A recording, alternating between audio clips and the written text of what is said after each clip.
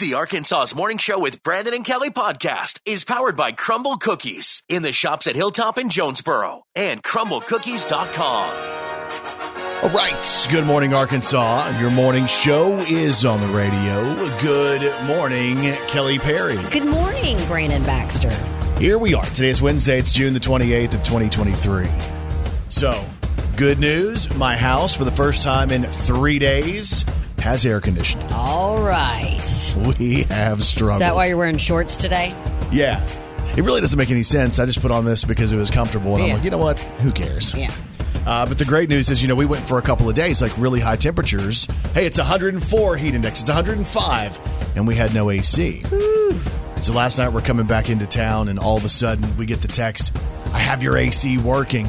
Boom. That's great. So this morning, as opposed to it being too hot, where I'm kind of sweating as I'm kind of getting ready for the show, it was freezing in there. That's the way you like it, right? But it's so funny because we keep the temperature so low at night with the idea, no, we're going to cover up with all these covers to be warm. Mm-hmm. Like, that's so backwards. I don't know why we do that. I'm a little bit disappointed this morning, too, because Kelly and I had a bet that I couldn't get a response from Maggie Sajak. I was trying to petition to have Maggie Sajak become the host of Wheel of Fortune. Yeah. It's Pat Sajak's kid. Mm-hmm. Well, they made the announcement that Ryan Seacrest is going to be the replacement for Pat Sajak. I'm pretty sure he has some clones. You think so? Yep. How does he do everything? That dude's made some cash, too. And he started doing what we do. Where do we mess this thing up? Yeah, I know. So Seacrest is in. He's excited. It's a full circle moment for him because I guess he hosted a show like 25 years ago for Merv Griffin, who's the creator of Wheel of Fortune. So anyway, I'm still going to be messaging Maggie Sajak today. No, the bet was that it would have already happened. No, the bet was that she would respond to the DM. I didn't say at what point. Hasn't. Well, I never sent it. I got busy. Mm-hmm. I'll send it here in a minute. Mm-hmm. We'll see if we get a response. If I get a response by next Wednesday. No, Brandon. What? Next Wednesday's a good one. That's not enough challenge. No. If I get a response by the end of the show today, Kelly's going to buy me lunch. Yes, I will. Let's see here. What can we celebrate today? It's National Insurance Awareness Day. You aware of your insurance? I'm definitely aware of it. It's also International Body Piercing Day. Kelly's going to show off her body piercings on her social media. You're an idiot. I don't have any body piercings. Liar. Brandon. Liar. You did. Well, let's talk about that. All right, we won't get into that. Let's see here. There's some really wild news out there today, and we'll talk about this, give you the latest on the tragic news on Ryan Mallett. Mm-hmm. You know, that he was the quarterback for the Razorbacks. Just a super sad story on his vacation to Florida, and the whole state's reacting to that. We'll cover that. There's also tragedy in the world of NASCAR this morning, which is another really sad, like, oh my gosh, what is happening? Plus, we have America's favorite fast food restaurants. We'll talk about that because the company, the restaurant that won, has been number one for 9 years. So we'll share that. Plus, we do the KFIN Breakfast Club powered by Families Inc. We have Dr. Shane Speights, the dean of the NYIT College of Osteopathic Medicine in Arkansas State. He's doing Doc Talk this morning. Matt Stoltz gets us ready for Fourth Fest 2023, which is less than a week away. Destiny McGee from Families Inc. is going to be here today. Jason Oleson from the fire department. If he was able to get that truck off of him, he's going to be in the studio later on this morning to talk about fire safety on the 4th of July. He's the guy who got trapped under a truck, his own truck. The jack fell, and he survived. He Incredible Hulked it. He did. That's what I heard. Yeah. Anyway, plus we have Dr. Kevin Reed from VetCare with Wet Nose Wednesday. All of that coming up this morning as you get your day started with Arkansas's Morning Show with Brandon and Kelly. Brandon Baxter in the morning. So the American Customer Satisfaction Index ranks food, right? And we like to talk about food. It talks about the top places based on accuracy, speed, quality, and how polite the staff is.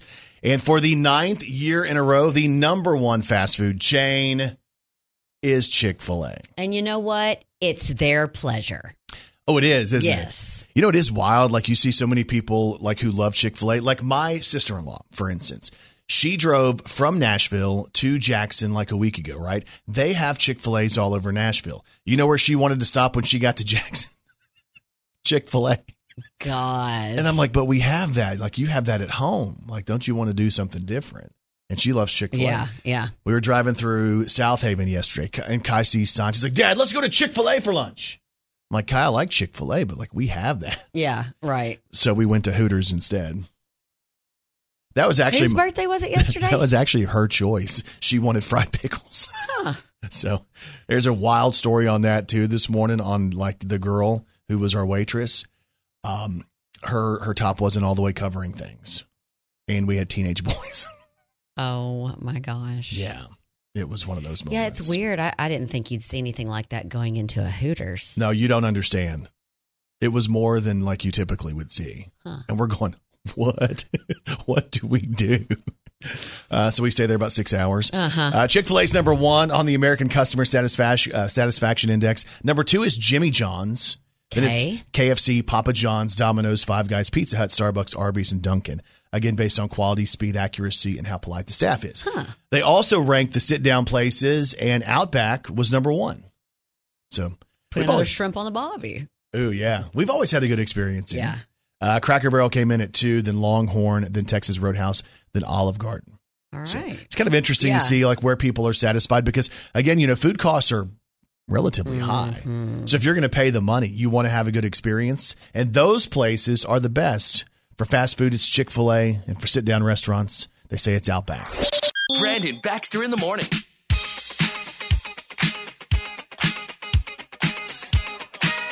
All right. Good morning, Arkansas. It's time to celebrate. It's time for an Arkansas's Morning Show. High five. High five. Hey, a big high five goes out today to Shireen and Wilson Caraballo and their neighbor, who's Paul Callahan. So the story is these people live side by side in Rhode Island, right? And Shireen and her husband Wilson moved in back in March of 2022. And Paul Callahan, who's 82, he lives next door. His wife had passed away 6 months before the family moved in next door. He was a little bit lonely, right? So he was offering to help as the family moved into their new family home with the kids and all that stuff. And Paul Callahan goes over there and offers ladders and advice and tools and helps to kind of repair the garage. So this guy who was a widower, who was somewhat lonely because his wife had just passed away, all of a sudden now has a built-in family. And they say he comes over pretty much every day and spends time with the family and the kids, and he brings them gifts and presents. And it's almost like he's an honorary grandpa to the kids. Aww. And he's there for great advice to the couple as well. So here's to you, Shireen and Wilson Caraballo, and 82-year-old honorary grandpa Paul Callahan. It's an Arkansas's Morning Show. High five. High five. And today's high five is powered by Right Fiber from Ritter Communications. It's the right speed at the right price right now. And you can check the availability in your area when you go to rightfiber.com. Brandon Baxter in the morning. All right, doing it big on a Wednesday morning. It is June the 28th. And y'all, as always, Kelly Perry. Well, she's got 3 words for you. Good morning, Arkansas. This is Country Music News on Arkansas's Morning Show with Brandon and Kelly. We have country music news today on the CMT Summer Sessions. It's coming back. And they have a bunch of big artists kind of jam-packed into the summer. Different people headlining every single week, including the person kicking off the Summer Session series. And this is going to be happening on July the 7th. Please welcome back to CMT and the Summer Sessions, Tanya Tucker. So Tanya Tucker's going to be on CMT. Also featured this season, Lee Brice. Ashley McBride's going to be there.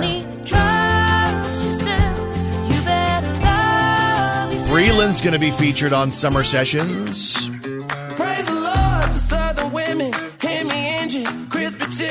They're also going to feature Chris Jansen. And Jordan Davis.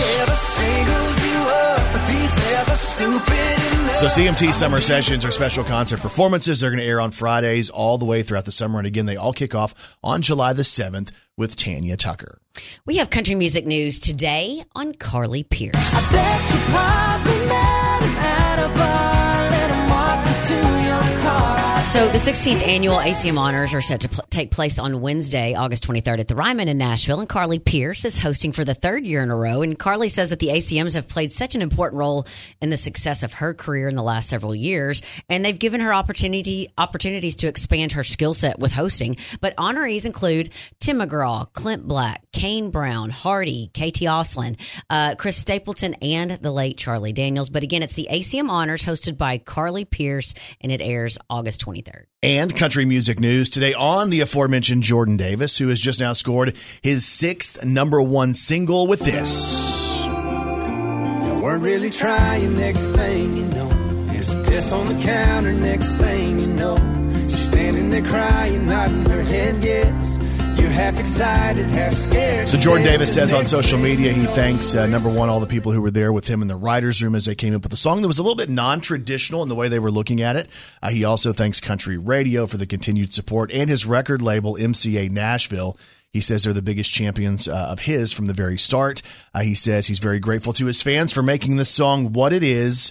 Jordan Davis says much love and cheers to Next Thing You Know being number 1. So congratulations, Jordan Davis.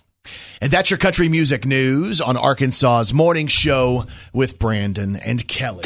Brandon Baxter in the morning. So one of my favorite times of the week is my crumble cookies time, right? Because I love crumble cookies. I love going by and getting one of those pink boxes. Sometimes I need 1 cookie. Sometimes I need 4. Sometimes I need 6. And sometimes, you need to take some for the entire office. But here's the thing. There's always a new flavor to try that you haven't had. And that's what I love about Crumble is they rotate their flavors weekly, and there's great flavors this week. On the menu, the Galaxy Brownie, a brownie cookie covered in warm fudge glaze and sprinkled with rainbow candy bits. Here's a good one, Kelly. It's the wedding cake. Oh, my favorite. It's a soft vanilla bean cookie that's covered with vanilla and raspberry frosting and then topped with white chocolate pearls. How about the fruit pizza, a soft sugar cookie topped with tart lemony frosting and a spread of fresh assorted fruit. And what about the peanut butter blossom? It's this iconic peanut butter cookie that they roll in white sugar and decorate with a rich swoop of fudge frosting. And this week, the classic pink sugar, all-time favorite vanilla sugar cookie topped with a perfect pink swoop of real almond frosting. And boom, what about that milk chocolate chip? It's the classic. It's the can't go wrong. It's there every single week. It is a huge, giant, thick chocolate chip cookie. It's soft, and it's packed with a ton of those milk chocolate chips. Check out Crumble Cookies in the shops at Hilltop in Jonesboro. You can always download the Crumble Cookies app. It's free in your app store, or check them out online at crumblecookies.com. She's a walking, talking encyclopedia. It's Kelly Perry's Did You Know on Arkansas's Morning Show. Did you know the movie Titanic cost more to make than the actual boat? The Titanic cost $7.5 million in 1912, which is around $196 million in today's dollars. The budget for the movie was $200 million. Good grief! I had no idea that movie was that expensive to make. Did you know human beings only started eating chickens about 2,200 years ago? Before that, chickens were mostly used for other things like fighting and ritual sacrifice. I wonder who said, you know what, we should eat that bird. And then it became normal. And then we started battering it and frying it. Like, hey, this is normal. Yeah, I know. Isn't that weird? When you really think about it, like, who chooses which animals that we're going to end up eating? Like, who said, you know what, let's eat the cow but not the horse? Yeah. You know what? Oh, that's wild. Did you know Someone Like You by Adele came out in 2011 and it became the first strictly voice and piano ballad to ever top the Billboard Hot 100? Oh, wow, cool. Never mind, I'll find someone like you. I wish nothing but the best for you too. Don't forget me. I think I'll remember you say sometimes it lasts and loves, but sometimes it hurts instead. That's cool. Wow. And if you didn't know, now you know. Brandon Baxter in the morning. The whole state of Arkansas is rocked by the news that former Razorbacks quarterback Ryan Mallett has passed away. He was on vacation in Florida. And the stories is that he was out there at the beach, and I guess there were some people out there with him, and they all ended up having trouble in the water, and they were in Destin. And they say that by the time people got there to be able to help, that he had gone underwater, and when they pulled him out, he wasn't breathing. They rushed Ryan Mallett to the Destin emergency room, and he was pronounced dead at the scene. Just a horrible story. And as soon as I heard the name, I'm like, oh my gosh, he was the quarterback of the Razorbacks, a big tall guy, right? And he was very successful as the quarterback of the team. Went off to the NFL, had different stints with 3 different teams. But since, he's coached at Mountain Home. He's been the offensive coordinator. And it's his second season at Whitehall as the head coach. And you're going, man, and like you said just a second ago, you think that this guy, like, what was he? How tall? He's 6'6". 6'6". Big dude. Big, strong. You think all he's got to do is stand up. Yeah, athletic. But when you're out there in the water, man, that water is so powerful. And so many times I think we forget that. The riptides and the undercurrents and that kind of stuff. The stuff that you can't see. Yeah. And you think you got it. And then all of a sudden, here it comes. I've always been a little bit scared. I've only been in the ocean probably twice in my life. Once was the Gulf of Mexico, and the other time, I guess, was in the ocean. But it always made me nervous because you hear these stories. There was a story that was similar with a WWE guy, Shad Gaspard, who had gone out. His kids started to go under. Remember that story? Yes. And Shad, who was a giant guy as well, went out there to try to help his kid, was able to save his child, and then he went under.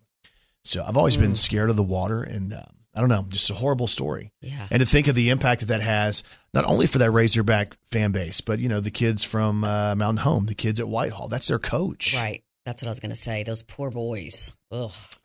Yeah, it's just a horrible story. Then there's the NASCAR story that's out today, and this is a wild one too, and I didn't catch up on this one until this morning, but Jimmie Johnson, who's one of the most decorated NASCAR drivers in the modern era, his wife's parents were involved in what they believe is a murder-suicide at their family home in Oklahoma. Jeez. So Jimmie Johnson's wife, her name is Chandra, and what it looks like is, and according to police, and nobody knows for sure because nobody was in the home when it happened, but it looks like her mom more than likely killed her husband and then the nephew, who was 11 years old, and then took her own life. Gee. Yeah. So there was a call to 911 in Oklahoma, basically, and it was a woman saying, hey, there's somebody here with a gun. Then they hung up the phone. But they do believe that the wife, the wife of Jimmie Johnson's wife, is the person who did it. And there was the 11-year-old nephew in the house as well. Just a horrible, horrible story. And, we hate to bring sad stories, but they're so topical, and that's what people are talking about this morning. And, we'll keep you up to date on what we hear with Jimmie Johnson. Of course, there's going to be a whole bunch of stuff around Ryan Mallett as we go throughout the next number of days, and more than likely a celebration of life. We'll keep you up to date on all of that right here with Arkansas's Morning Show. I know this sounds crazy. Believe me, I know it. It's crazy. That sounds kind of crazy. You must be crazy. And people are crazy. The Skittles candy tagline makes it seem exciting to taste the rainbow, but it's not fun to be smacked over the head by that rainbow. A 19-year-old man in Minnesota named Tristan was arrested following an unprovoked Skittles attack. Tristan allegedly walked into a restaurant and just began throwing Skittles at employees and customers. The police were called, and when they showed up, there were Skittles everywhere.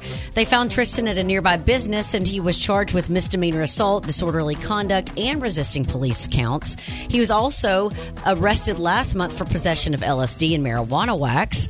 It doesn't sound like anyone was seriously hurt. One woman told police she was hit in the back with a Skittle and suffered a stinging pain. But there's no word on her condition. It didn't sound like it's life-threatening, though. Oh, that's good. Right. Well, speaking of tasting the rainbow, I was caught stealing a rainbow once. Oh, my gosh, you were? Yeah, I ended up getting thrown in prison. Oh, man. It was a light sentence. It's okay. Okay. There's even more proof that people are crazy. Brandon Baxter in the morning. And Kelly Perry, I have one question for you.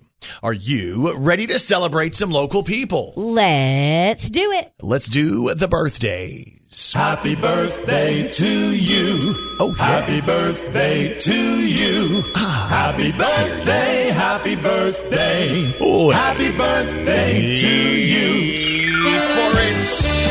Well. Time for birthdays for today, Wednesday, June the 28th of 2023. Local birthdays, local celebrities. Here we go.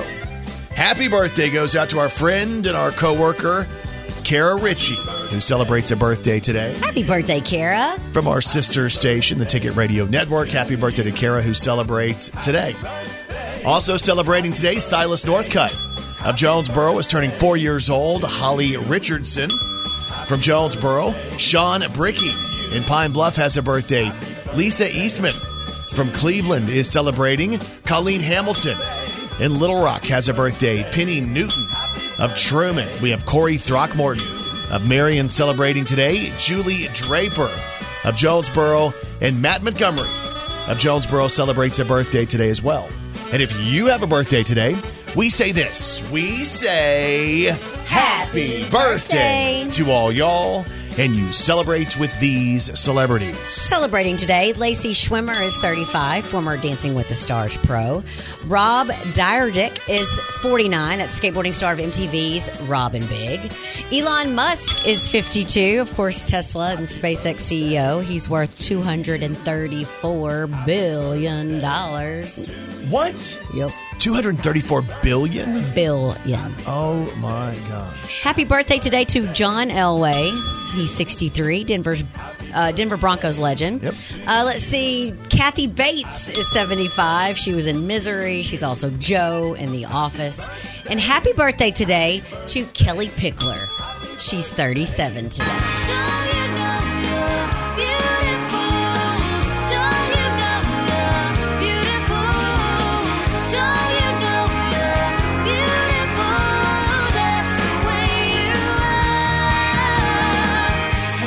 Happy birthday to Kelly Pickler, who celebrates today. You can watch me walk if you want to. I bet you want me back now, don't you?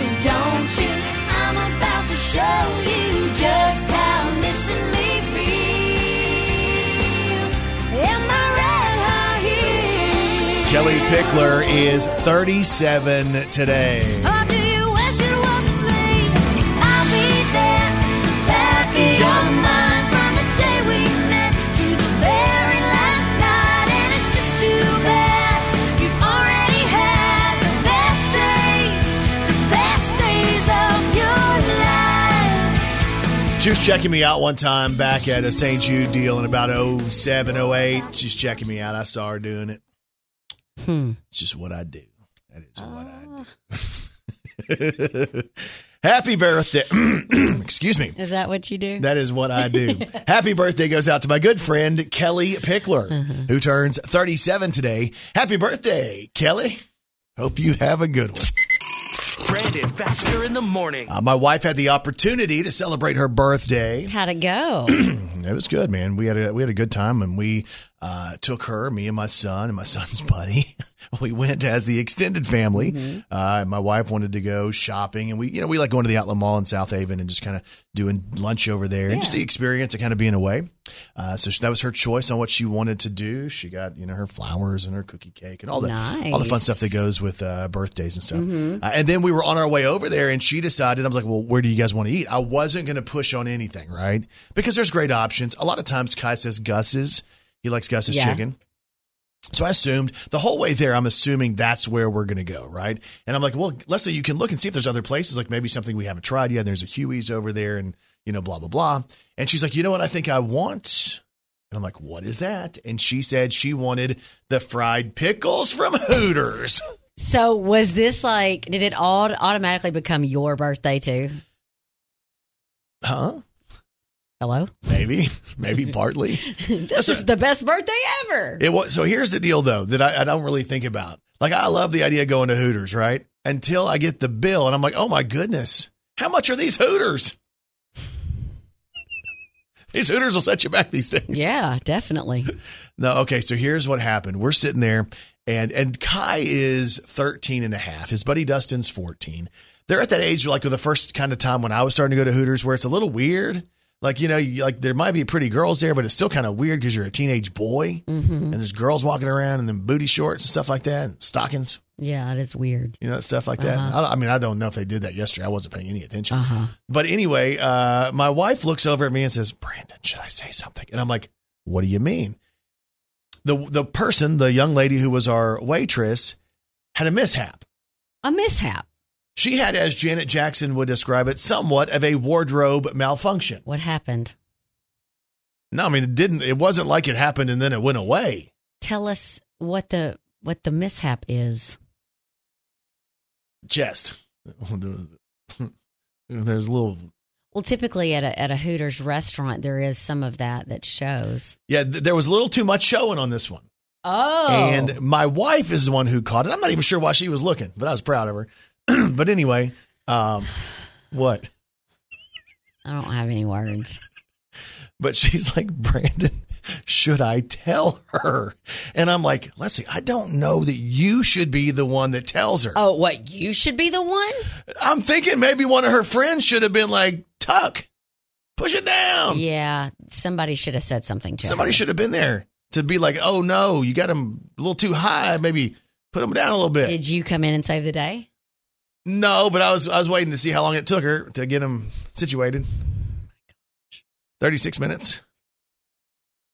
But I was thinking there should be somebody whose job it is to always be on the lookout for the Hooters girls. You know what? That's a great job for you. Do you know who I think would be good at that job? You. I'm going to apply. I'm going to send in on the customer survey stuff. I'm going to send that in that I'm looking out for the safety of the Hooters girls. You're just a stand-up guy. Thank you very much. Ladies and gentlemen, This is the KFIN Breakfast Club. Hey, welcome back, everybody. Powered by Families Inc. We'll get back to the show. Now back to Brandon Baxter and Kelly Perry. So we're joined this morning by the man who is in more demand than Ryan Seacrest, the man whose wheel is spinning but the hamster is dead, and the man who always holds his vowels while concentrating on his consonants. Wow. This is Dr. Feelgood. And he's the one that makes you feel all right. He's the one they call Feelgood. And he's gonna be your Frankenstein. Dr. Shane Speights. Dr. Shane Speights. Dr. Shane Speights. Y'all, he is the dean of the NYIT College of Osteopathic Medicine at Arkansas State. Dr. Shane Speights, back with Doc Talk. What's up, man? Did you say hold his vowels or hold his bowels? What did you say? No, vowel with a V. Yeah, I was a little V, confused. I'm sorry. Oh, as in consonant and vowel. Yes. I'm sorry. Do you realize those were all Wheel of Fortune based? Yeah, no, I got it. What, Please he's leaving. What was he making, like $15 million a year, and Vanna's making $3 million and wanting more. Is that right? I heard that was the biggest controversy I heard about that recently. No, yeah, that's the story. And then all of a sudden in walks Ryan Seacrest, who's going to make no telling how much money to go and do that show. Oh, yeah, exactly. Reading the card, because Pat still reads the cards. If you watch the whole thing, he's still looking at the cards to make sure he knows what the puzzle is. Are you serious? I haven't noticed that. Oh, yeah. He kind of glance. He's got a little index card it seems like he looks at. But anyway, what do I know? I think Seacrest is a good choice, though, because that's going to be a tough role to fill no matter who's going to fill it. And at least he already has a fan base. Oh, yeah, absolutely. No, absolutely. It'll be interesting. It's kind of like what they, on Jeopardy, what have they been doing, revolving hosts there for a while. And so. Well, that's interesting. But see, I have this whole vision of The Price is Right when Bob Barker left. Like, I resented Drew Carey for years because he took Bob Barker's spot. Yeah, I know. Well, we grew up in a different era, Brandon. Yeah, it's so wild. Hey, we want to hit you with one thing before you get going with the stuff that you've been researching this week. One of Kelly's best friends, Carrie, her and her family had gone on this Disney cruise. And when they got back, Carrie's husband, Josh, wasn't feeling that great, and they tested him, and he came back positive for COVID. But the people in Northwest Arkansas were telling him, hey, man, this is a different strain of COVID. This is more serious at this point. You might need to get to the ER. Is there a different strain out there that we need to be watching? I know nobody wants to talk about that, but is there something else out there? So, is this a mouse version of COVID? Yeah. Yes. What? A mouse version. Come on. I've not heard of mice carrying COVID, but maybe there's a new one. It's called the COVID Disney. Yeah. So there's a couple of different strains that are circulating, and this is, obviously we continue to watch COVID, even though the pandemic is over, even though it's not near the disease that we've been dealing with the last 2 or 3 years. It's still out there. People are still getting sick. People are still getting hospitalized. But it's typically people that are immunocompromised or have some sort of immune deficiency state or some sort of chronic disease that's dinging their immune system, or they're older. So really 65 and older, those individuals still kind of have a tough time with COVID, just depending on what their physical state is. But there are a couple different variants out there. This is what we always watch about COVID. This is really what was hard about COVID. COVID, it's rapidly changed. And what I mean by that is because of the type of virus it is, it's a coronavirus, it can genetically change itself faster than like what we see with the flu virus. So with the flu virus, remember, like it's something like, okay, we kind of change the vaccine like once a year or once every couple of years because it kind of slowly mutates and changes. COVID came in and changed the game. It's like, look, dude, I'm going to change every 3 months. Mm-hmm. Well, you can't keep up. I mean, you can't keep up with vaccines. You can't keep up with medications. And so you're always trying to, play catch up with, okay, is this a really bad version of it? And we had some obviously tough versions and tough variants of COVID, certainly when it first started coming out. By and large, it's gotten less and less pathogenic is the word we'd use, but basically it's not as hard on you, generally speaking. That being said, there are some variants that are popping up out there. So let's talk about that for a second. Okay. The most common variant that we've been following probably since March that was the predominant variant here in the U.S. was called, and I joke and I say that I feel like they're now naming these after Star Wars characters, was it XBB 1.5. Right. Well, and so now here we are, as we look at data now moving into June, that XBB 1.5 has become maybe only a third of the cases. Now there's this XBB 1.16, and there's this XBB 1.92 and 1.91. These are all genetic variants, and so each one of them takes up anywhere from 10 to 15 to 20% of all the COVID infections in the United States. Mm-hmm. Some of those can be a little more severe than others. They're all genetically different, which is, of course, why we name them differently. I'm not familiar right now of one where, oh, my gosh, you've got COVID, you've got to go to the ER now. Okay. It's typically based on who you are and your symptoms. Because the other thing that you need to know is the COVID testing that we have, let's say you show up in a clinic, ER, urgent care, whatever it is, it's still the rapid test. They can't tell you what kind of COVID you have. Mm-hmm. And some of them actually miss COVID because it's still the original test that we're using. And we don't really send those off for what we call PCR, polymerase chain reaction, which is a specific test that we send off to a lab to say, hey, what kind of COVID is this? We rarely do that. We'll do that in the hospital sometimes if somebody's there and they're really sick. But we just don't do it that often because it's expensive and it doesn't really change the course of treatment. Right. Now, speaking of treatments are still pretty good. Oral medications are still pretty good for COVID. There's a bunch of debate on what the vaccine is going to look like this fall. Mm-hmm. Some of the groups have come out and said, look, it needs to be an updated vaccine that does a better job of covering the current variants. But like I just said, we've got like 4 or 5 variants that are circulating here in the United States that are all genetically different. Yeah. And so we're just playing catch up in terms of creating vaccines and really even in some regards treatments that can keep up with that. So I say all this to say, yeah, you go on a cruise somewhere that's probably you're going to be mixing with people from all over the country and even sometimes all over the world. You absolutely are going to run the risk of picking up something that, here in Jonesboro, Arkansas, we don't have, but, over in England or France or even, in, from California, you may actually pick up something from there. So this is just a personal preference. I'm not a huge cruise guy, but that's for different reasons. Like, I don't like the fact that I can't get off that boat. Yes. Like, I don't, my wife will tell you, like, yeah, I'm one of those people that's kind of always looking to make sure there's an exit, make sure that, something happens, I can go here. So I'm not necessarily a cruise kind of guy. But there's also, too, if you'll remember this, and I'm not thinking cruises because I've got family that do cruises and they love them and, oh, my gosh, these are awesome. I can just sit on the boat and blah, blah, blah. But if somebody gets sick on a cruise, that's pretty tight quarters for the most part. Yeah. So it's no surprise that one person gets sick, a constellation or a group of people get sick on a cruise. I'm going to hit you with something. I don't know if you're going to like this question or not, but sometimes on social media I'll see stuff and now they have, especially on Twitter, suggested posts and stuff like that. I've seen more people come out and say, oh man, we should have never masked. We should have never social distanced. That was bad for the kids.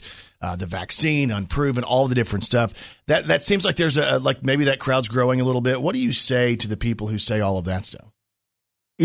I'll say this. Number one, it's easy to Monday morning quarterback anything. Okay. Yeah. It's easy to sit back and say, oh, I should have done this or shouldn't have done that. And let me be clear. We absolutely should have those conversations. 100% we should say, okay, this is what worked and this is what didn't work. but we should make sure that we're using real data and not just opinion to make those decisions. Right. Like you, I see some of that stuff too. I see a lot more opinion than I do actual fact and actual data. Now, to be honest, yeah, absolutely. In terms of like the masking of kids and things, and how in terms of keeping kids out of school, we know what the effects were on that. Like we're paying for that in terms of math grades, reading grades, geography. There's a lot of national data coming out about that, saying, look, we should have probably handled that better. The truth is, guess what? Nobody in the country knew how to handle it. Yeah. And when I mean nobody, I mean nobody. From the top of the government all the way down, nobody had a clue on how to best manage it because nobody had been through it before. Right. The people that had been through this lived back in the early 1900s, and most of them couldn't tell you the best way to approach it. All those leaders, whenever we had a global disaster like that, have long gone.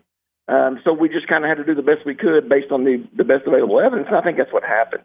The vaccines, I think, absolutely made a difference, and the vaccines were effective. They still, are effective to a point. Of course, we're several variants away. The medications have worked well. We learned a lot in those first 3 months. I remember hearing stories about how you managed patients, in the ICU and the ER. They had a lot more people die.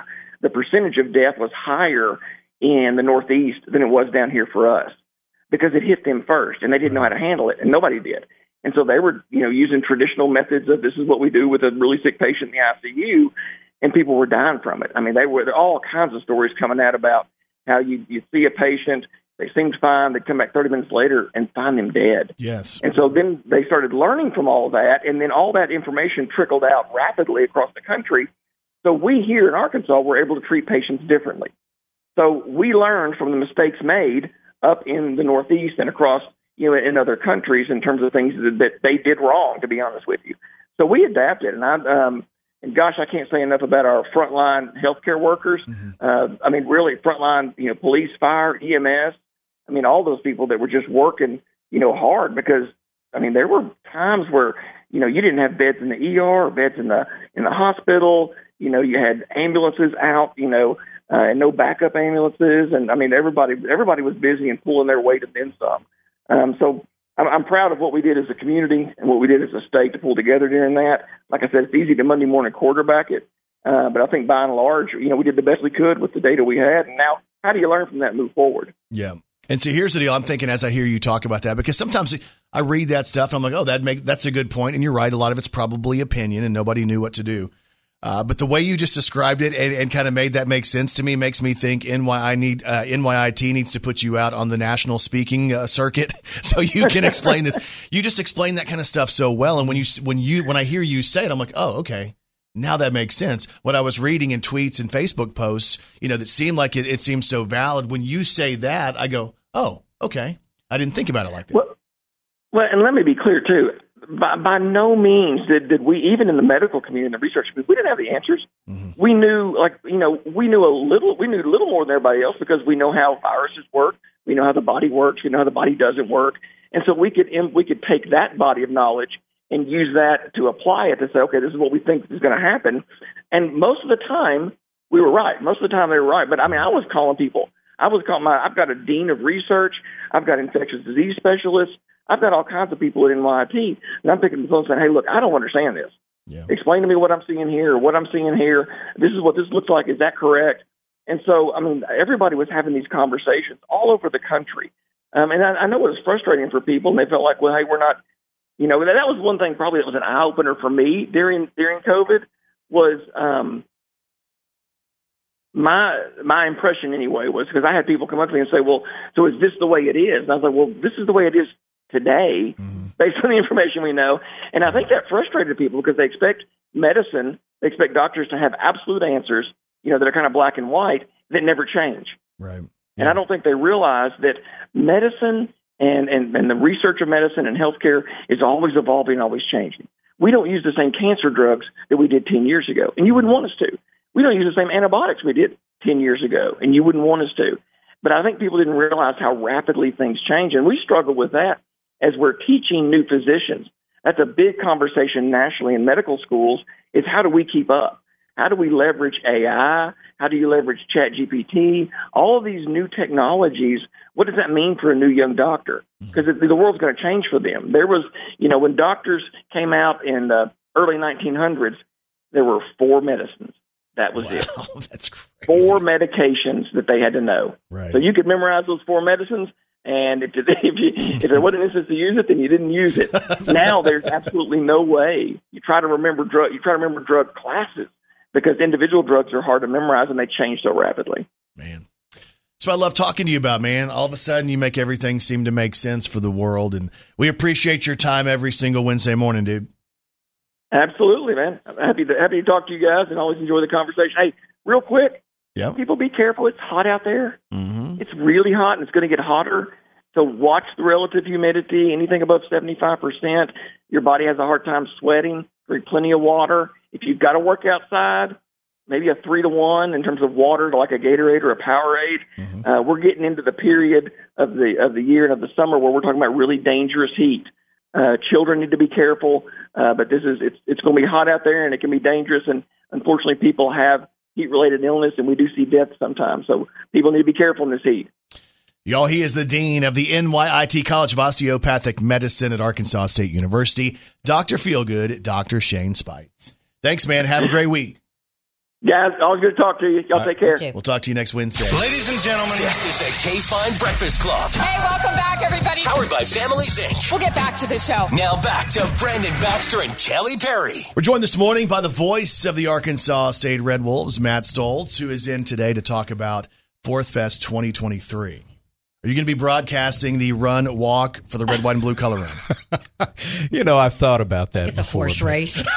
Just a bit outside. It's a fun time of year, though, because you guys have been around it. And we were just talking about, and we were trying to figure out how many years we've done the color run now. Yep. But I think this is maybe our 5th or 6th time we've done it. And every time we've done it, I think it's got better. And we've had more people every single year. And it really is one of my favorite days of the year now because everybody that comes out seems to really, really enjoy it. We throw a whole lot of color on everybody that comes out, and it's just a fun way to start July 4th. It really is probably the most messy start to July 4th that anybody could possibly do. Without a doubt. Because, I have the residuals. There are still clothes last year that I think I tucked away in a corner in the closet that are still there, covered in the color from last year. I'm going to bust those out for this year's event. Yes, and we encourage people not to wear their nicest workout clothes when they come out. A lot of people, when they do come out, they wear just a white T-shirt, and I think that's a good way to do it. But there's some people that come out that want just a little bit of color. But some are like, "Hey, throw some on me," and Brandon will in your face. Well, and that's what we love about it too. I mean, we've got 5 different color stops not stops, but stations across the course there at Joe Matt Campbell Park, and you guys have always been one of the last stops. And I know there's been some fun moments over the years where you have kind of gotten color fights. Is that right? Well, we get in color fights. There was also the time where the big strong dude was running with the American flag, and I accidentally got him right in the face. Right in the face. He snorted blue color up his nose. Whop! I'm like, he is going to whoop me now. I was like, Brandon, he's carrying the flag. Do you remember the year that David the Barrel Boy was going to surprise his mother? And he had plenty of color in his hand for his mom. And man, she came running in and boom, stopped her right dead in her tracks. She couldn't breathe. Did he hurt her? He hurt her. He shouldn't have done that. And that's one of the things about David. Unfortunately, David the Barrel Boy is no longer with us. Brandon, you mean he's still living? He's just not with our company. That's what I said. He's no longer with us. Yes. But so the red, white, and blue color run, we do that on the morning of July the 4th. But the whole Fourth Fest deal kicks off the night before on Monday night, July the 3rd.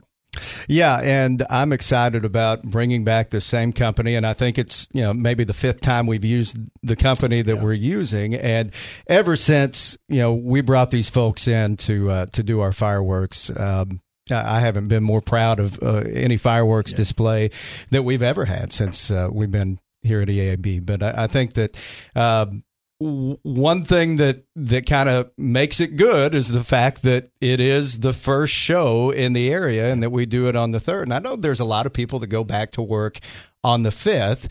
So if they're staying up late to watch fireworks on the 4th, maybe they got to wait to get out of the park and then get up early the next morning. In this case, I think most people have off on the 4th. They don't have to worry about getting up early the next morning. They can stay up late on the 3rd, watch a great fireworks show. Again, it's one we're really, really proud of, and we'll get that going at 9 o'clock. I know you do a great job every single year syncing up the music, and that's one of the best parts of it is you can sit in your car. A lot of people come out to Joe Mack Campbell Park. They turn up the radio, sit on their tailgate, and just love the atmosphere out there. And it's been a great venue for us. I know for so many years people would come out to Craighead Forest Park and we do the 4th in the forest, but I love just kind of the openness of Joe Mack Campbell Park and everybody kind of having that same view of the fireworks. Well, and I've done fireworks shows, here, I guess, for 21 years. You think about how many fireworks shows I've seen. I've never been more proud than the last, 2 or 3 where we got the new company that came in and all of a sudden the whole game changed and, the finale's awesome. And it just seems like when people leave, you can hear people cheer. When the fireworks are over and you hear people cheer and honk their horns, it was a great show. And the cool thing about both events is this is an event you can go out there with your entire family to. You can take your little kids. You can take the grandparents. There's going to be fun for everybody out there. Yeah, I think it is a very family-friendly venue out at Joe Mack Campbell Park. And I think when people come in, they can get there a few hours early. They can play around on the ball fields and or at least the soccer fields. A lot of people like to bring blankets and find a good spot to watch the fireworks, and we encourage that. Get out there early, have fun with the family, and that has, again, we couldn't ask for a better venue here in Jonesboro than Joe Mack Campbell Park. Well, and the fireworks, nobody really knows this because most people don't go out and buy, industrial size, fireworks show fireworks. But they're very expensive when you want to go and do a big show like this and you want to have length to it and stuff like that. So this event is made possible by a bunch of great sponsors who pitch in, and they allow us to do the fireworks show for free, no charge to the general public because of these great sponsors. Yeah, Central Chevrolet, Trinity Rail, First Choice Farm and Lawn, Tommy's Express Car Wash, First Security Bank, and Super Sam's Fireworks really stepping up to help make this event possible. And I do want to mention the proceeds, a good portion of the proceeds on Tuesday, July 4th, for the Color Run, will go to Ag for Autism. So we're helping out a charity as well. So it's 4th Fest 2023. The fireworks on Monday, July the 3rd at 9 o'clock at Joe Mack Campbell Park. And then back at Joe Mack the following morning, July the 4th, for the Red, White, and Blue Color Run, which also starts at 9, registration at 8. All the info is up online at KFIN.com, KFIN.com. And Matt Stoltz joined us in studio this morning. Thank you, sir. Absolutely. Ladies and gentlemen, This is the KFIN Breakfast Club. Hey, welcome back, everybody. Powered by Families Inc. We'll get back to the show. Now back to Brandon Baxter and Kelly Perry. We're joined this morning by Destiny McGee from Families Inc. Counseling Services, who is fresh off of the beach, I guess. Mm-hmm. Welcome back from the beach. Thank you. How was it? It was great. We had the best time. We stayed in Dauphin Island, which we hadn't been there before. And it was nice that it was calmer than like your Gulf Shores, but you could take the ferry over. I hadn't been on a ferry before, so we rode the ferry several days when we wanted to go to the hustle and bustle. So What'd the kids think? Oh, they loved it. Yeah, we had the best time. Yeah, that's awesome. Because every time you go on vacation, you're like, oh my gosh, now we have to go back to the real world? Right. Oh, I know. And my emails were just piled up. I was like, man. So your deal, am I right that like you went from the beach right into like leading a conference? I was a speaker. Yeah, I was it's like get right back to work, right? Yep. Get thrown right back into it. Yeah. So give me your role again with Families Inc. I know you have an official title where you kind of help out the schools. Yeah, I'm the clinical supervisor for the school-based services, specifically around Jonesboro. So that means you kind of help. You're an asset. You're there to help the different schools when they run into issues. And the cool thing that I saw that you were talking at, and this is what we wanted to talk to you about today, is student trauma. Yeah. That was a big deal that you guys had a whole deal with counselors on, right? Yeah. So there's some associations. I'm going to butcher this, so if you're in this, sorry. But the Arkansas School Counselor Association, and I believe they have like different chapters. So NEA has its own chapter, and they had their local conference here at Central Baptist. And so groups of school counselors from Wynn, Brookland, Jonesboro, the different schools local came together, the counselors, to, hear some topics, and some one of the leaders of that reached out to me, asked if I would speak on student trauma. And so, did a presentation in front of a whole bunch of school counselors on that. Does that make you nervous? Not intimidating at all. It is, right? I'm more intimidated to go into a room with, let's say there's 100 people. Like, it's more intimidating to be in front of 100 people that are kind of like your peers, as opposed to being in front of 10,000 people you don't know. Right. Do you feel that? Yes. I'm like, I teach at ASU, and I don't really feel nervous about that because they're students. And so I'm like, they're literally learning from me. Yeah. But talking to school counselors who have 30 years of experience, and I just honestly went in and said, I want this to be as collaborative as it is informative. I get that I don't have all the lived experience maybe that you have. I do have some education on this, but we can combine our experiences to make this more collaborative. So I love that.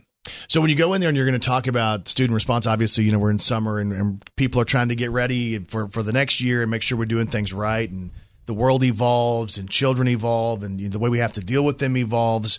What's kind of different about what we're going into in 2023 than, let's even say, 15 or 20 years ago? What do we have to look at differently now than maybe what we looked at back then? Yeah, I think there's just a greater awareness and talking about mental health, which I think is really great. It's not as taboo. It's really at the forefront of the school administrators' minds of how they can be more trauma informed whenever they're teaching. And so I think just looking at what can we do to make a safer space? What can we do to manage what we see maybe as behavioral responses or just some struggles? And, that helps the students and the academic environment, because if we're having a lot of outbursts and a lot of disruptions, you're probably not learning well. Right. And so just creating an environment that is more conducive to mental health is really, I think, a big push that I'm grateful for. It's something that was never talked about when Kelly and I were in school. Like, we never talked about mental health. I don't even know if that was even like a buzzword. I don't know if it was a topic. And I remember going through school, and I was the anxious kid. I was the nervous kid. I was a shy kid. I was a scared kid. I had all the different things, right? So I was afflicted by all that different stuff that I've kind of had to work my way through. But back then, like, if there was an issue, hey, tough it out. We're going to put you over here. We're going to suspend you. We're going to expel you from school. You're going to get paddled. That stuff, man. What we've learned is that's not necessarily the way that we need to be handling that. Mm-hmm. Yeah. And I mean, obviously there's a time and space for discipline, but there's some things, and kind of what we talked about in this training was some behaviors might not just be acting out behavior. It might be acting out behavior because of a certain trauma or a certain situation that a kid is going through that maybe they are struggling to regulate. And how you handle that might be different than just a kid who needs, to be sat out or to be called out in front of the class or to be expelled. That might not really solve the problem. It's wild when you say that, because I think about why do people act out in general? Why do kids act out? And it really is based on something. And is part of it insecurity and anxiety and PTSD and all of that? Yeah, I think anything, and we can even look at adults too, but when you're going through something stressful, or, what we're really talking about with kids is in this training was traumatic. Mm-hmm. So if you've been through, maybe there's physical abuse, domestic violence, parental substance abuse, poverty, right. COVID-19, that was a whole traumatic experience. Sure. The tornadoes recently in our cities, on and on could go on. Car wreck, death in the family. When you're going through something that is stressful, it alters you. And that may be your memories, your sleep, your ability to regulate your emotions, flashbacks. You could have so many things going on that if you're sitting there, just trying to play with a friend or focus on your math homework, or, that may be 10 times more difficult and maybe lead to something that would be unacceptable in an academic environment. Well, when you go through and you start talking about the things that could be the triggers, right? You're like, it's this, it's this, it's this. I'm like, oh my gosh. We all go through those things at different levels at different times. It's almost like we all have to experience that. And I guess it's the individual response that determines, how we react to that. So how as counselors and how as parents and teachers, how do people get better at this? How do we start to understand what the kids might be going through? Yeah. I think one awareness, like just having the conversation like this is helpful, and starting to, when I think of trauma informed, I think of like putting on a pair of glasses that is like, I'm going to look at not just the outside, what are you doing, but what might you be going through. So it's not what is wrong with you, it's what happened to you. What might have happened to this person? What might they be going through, instead of what is wrong with this kid, Right. And so, or just the natural, I think they're acting out. They just want attention. That's what they're looking for. Yeah. And maybe they do need attention. Yeah, they do. Right. That's my pet peeve. When people, if a kid is maybe self-harming or sexually acting out, whatever it is, and the parents or teachers or whoever says, oh, they're just trying to get attention. I'm like, why might that be? Right. Why might they need attention? I'm like, you're probably right. That doesn't mean people who are seeking attention don't hurt themselves or don't make terrible choices that could cost them greatly, because maybe they did want attention, but why? Right. So like the triggers you mentioned, in school triggers, right? So let's say the kid's fine going to school, then something happens, and maybe it is because I always hated the tornado drills. And the earthquake drills, they always made me extremely nervous because I'm like, oh my gosh, even though I know it's a drill and they prepared us, they told our parents, those made me nervous. I would think in situations that could be a trigger for some of the students. Are there other things that happen in school that might be a trigger that the kids aren't even aware of? Yeah, I heard a kiddo that had been through a car wreck and hearing like lockers slam. And, we say slam in a way of like, maybe somebody was just shutting the locker and it was loud. Maybe no one was intending to slam it, but hearing that metal on metal felt really overwhelming because of the metal on metal from a car, or even riding in the car to school after being in a car wreck. You're hyper alert. You're way over aroused. Maybe it's really hard to focus because you're thinking about something that happened at home, or, there's some kids who cry. They don't want mom to leave, want to stay home. And that might be separation anxiety. And it might be maybe they're worried about mom for a valid reason. Right. Mom has health concerns. Maybe there's domestic violence. Maybe there's, who knows? There's just an endless list of things that might be going on that we try to shut the behavior down really quick without maybe exploring a little further. So in a situation like this, obviously you speak to the counselors. You want to continue to educate people and people in the school, inside the schools, who can be there to maybe look through a different lens. What do we say to parents who send their kids to school, or maybe are worried about their kids because it seems like their kid's not all the way right, like something's going on, but maybe sometimes it's hard as a parent because like when I was going through some of the stuff in school, I didn't want to tell my mom. I was ashamed to tell my mom I was getting bullied and picked on, and I was nervous and I didn't want to read in front of the class. So as parents, how do we try to tune into that and figure that out and maybe help our kids? Yeah.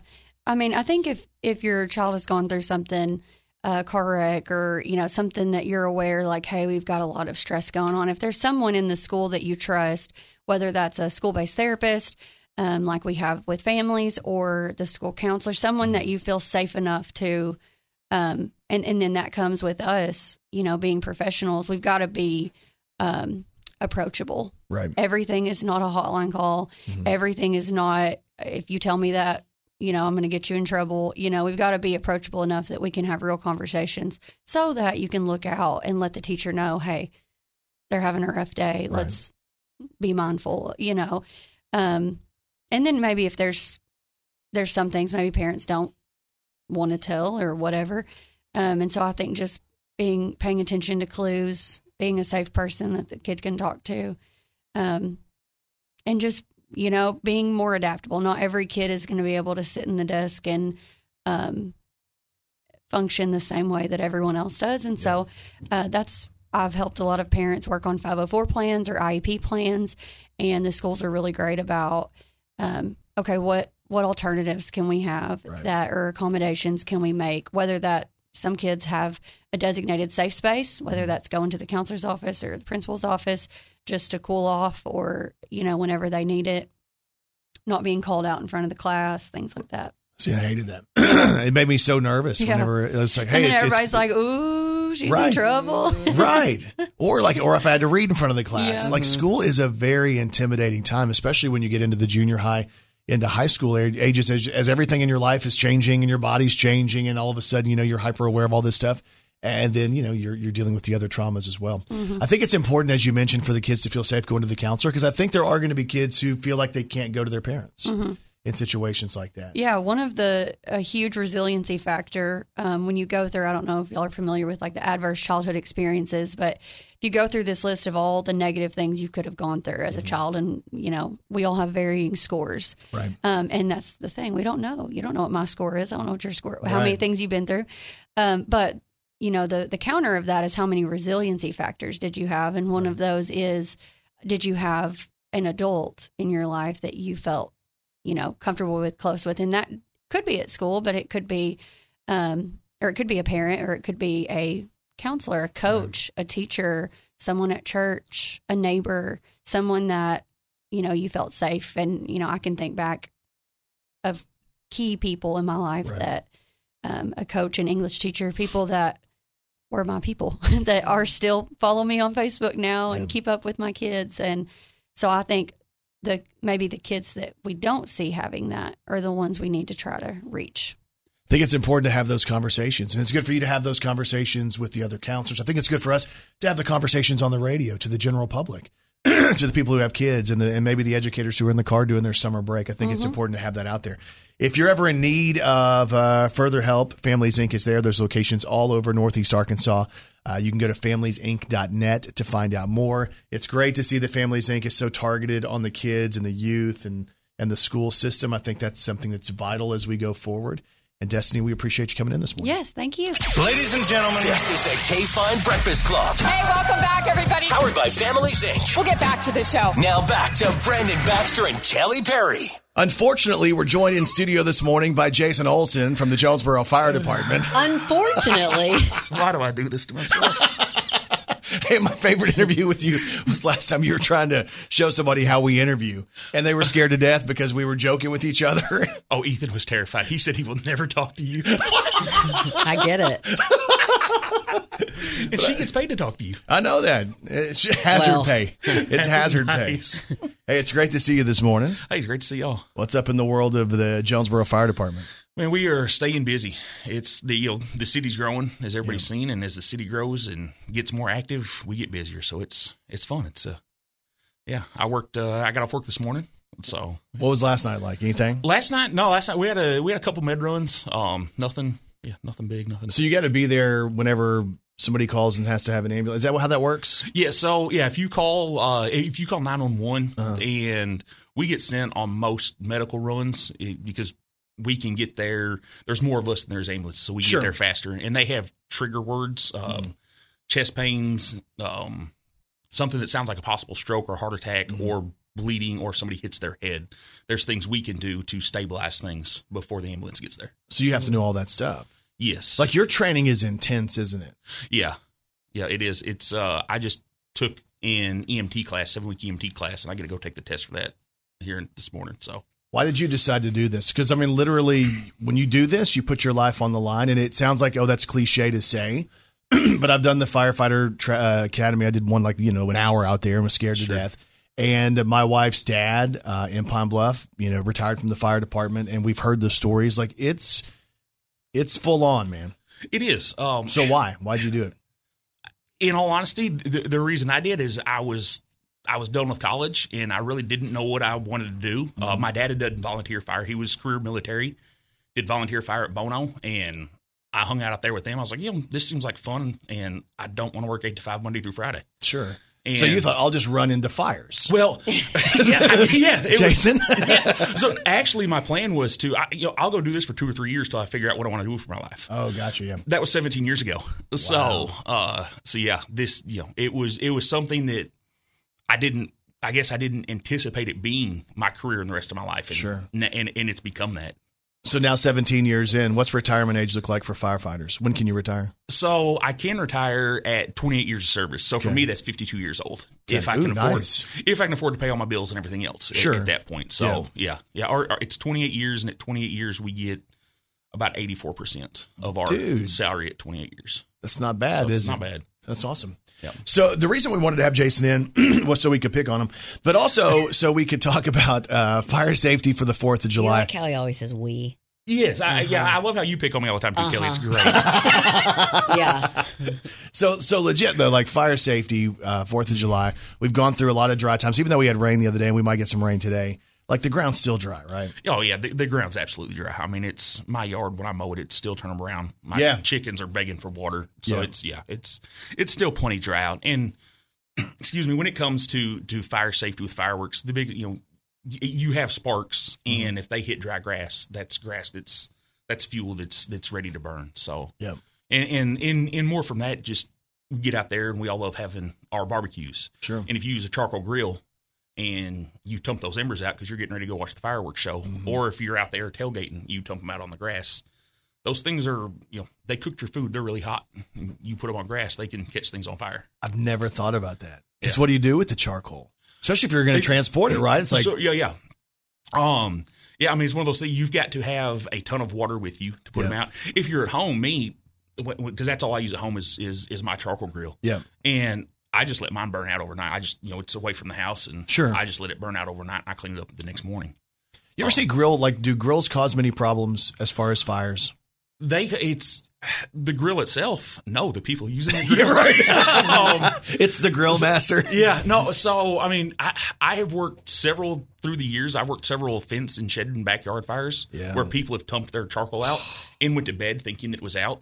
And I mean, you think of your charcoal briquettes. What are they made for? To stay lit. To burn for hours. Yeah. Oh, man. And we've had a few where folks have had their grills up next close to vinyl siding. Okay, I want to talk to you about that. Yeah. So, oh, dear. How long you been in your house? No, so our house is brick, but like there's the vinyl, what do you call the stuff on the soffit and fascia. Yeah, that too. Yeah. So we have that. And I had the grill up on. You saw me do this. I saw you almost catch everything on fire, and then you told my son to walk towards it. Because I had one of those. Don't tell Jason that. That's a joke.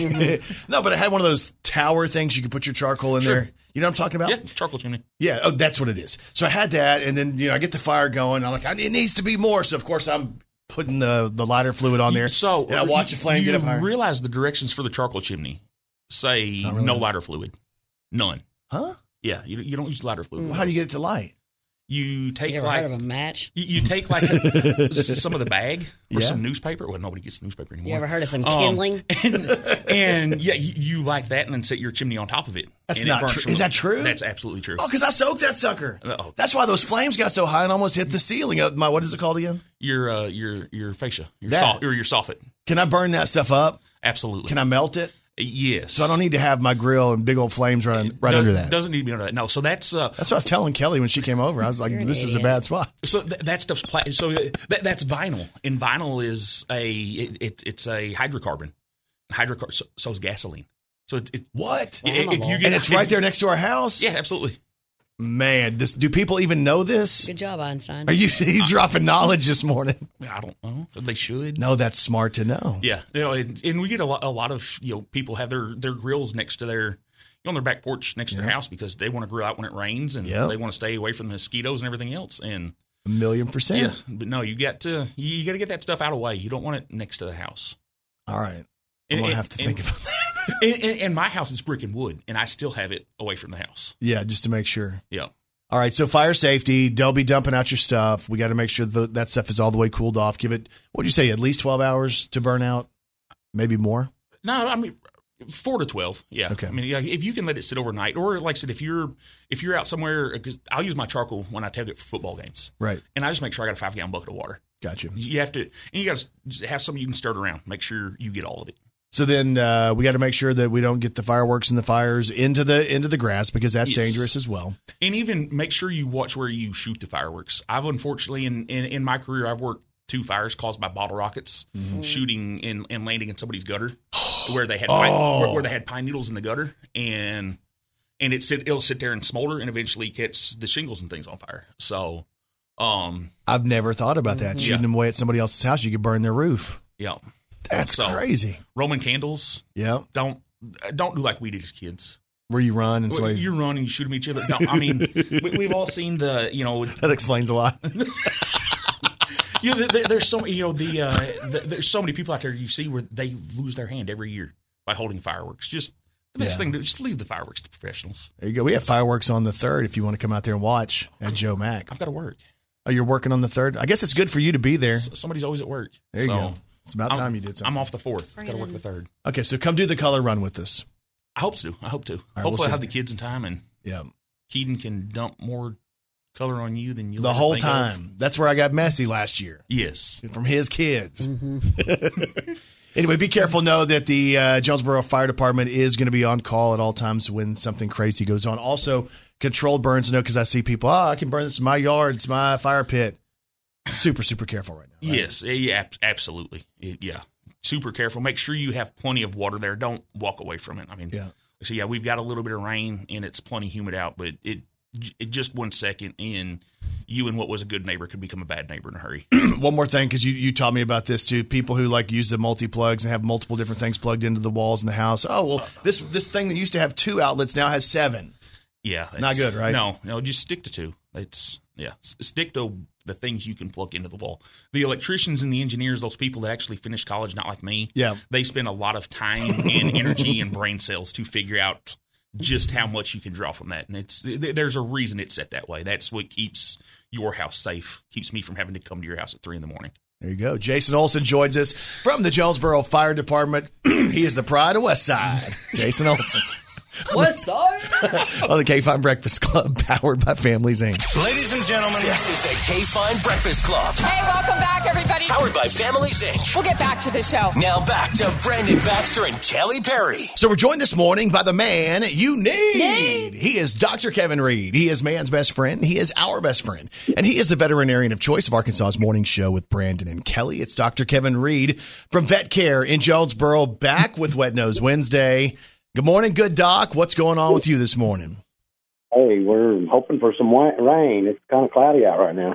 Yep. So, hey, we've had a couple of days in my house where we had no air conditioning, and it was probably on average between 75 and 80 degrees in my house for 2.5 days, okay? Uh-huh. We believe that Murphy Lee was pouting because it was warm in the house. Do dogs react to the heat inside the way that we do, where we think it's hot? Does he think it's hot too?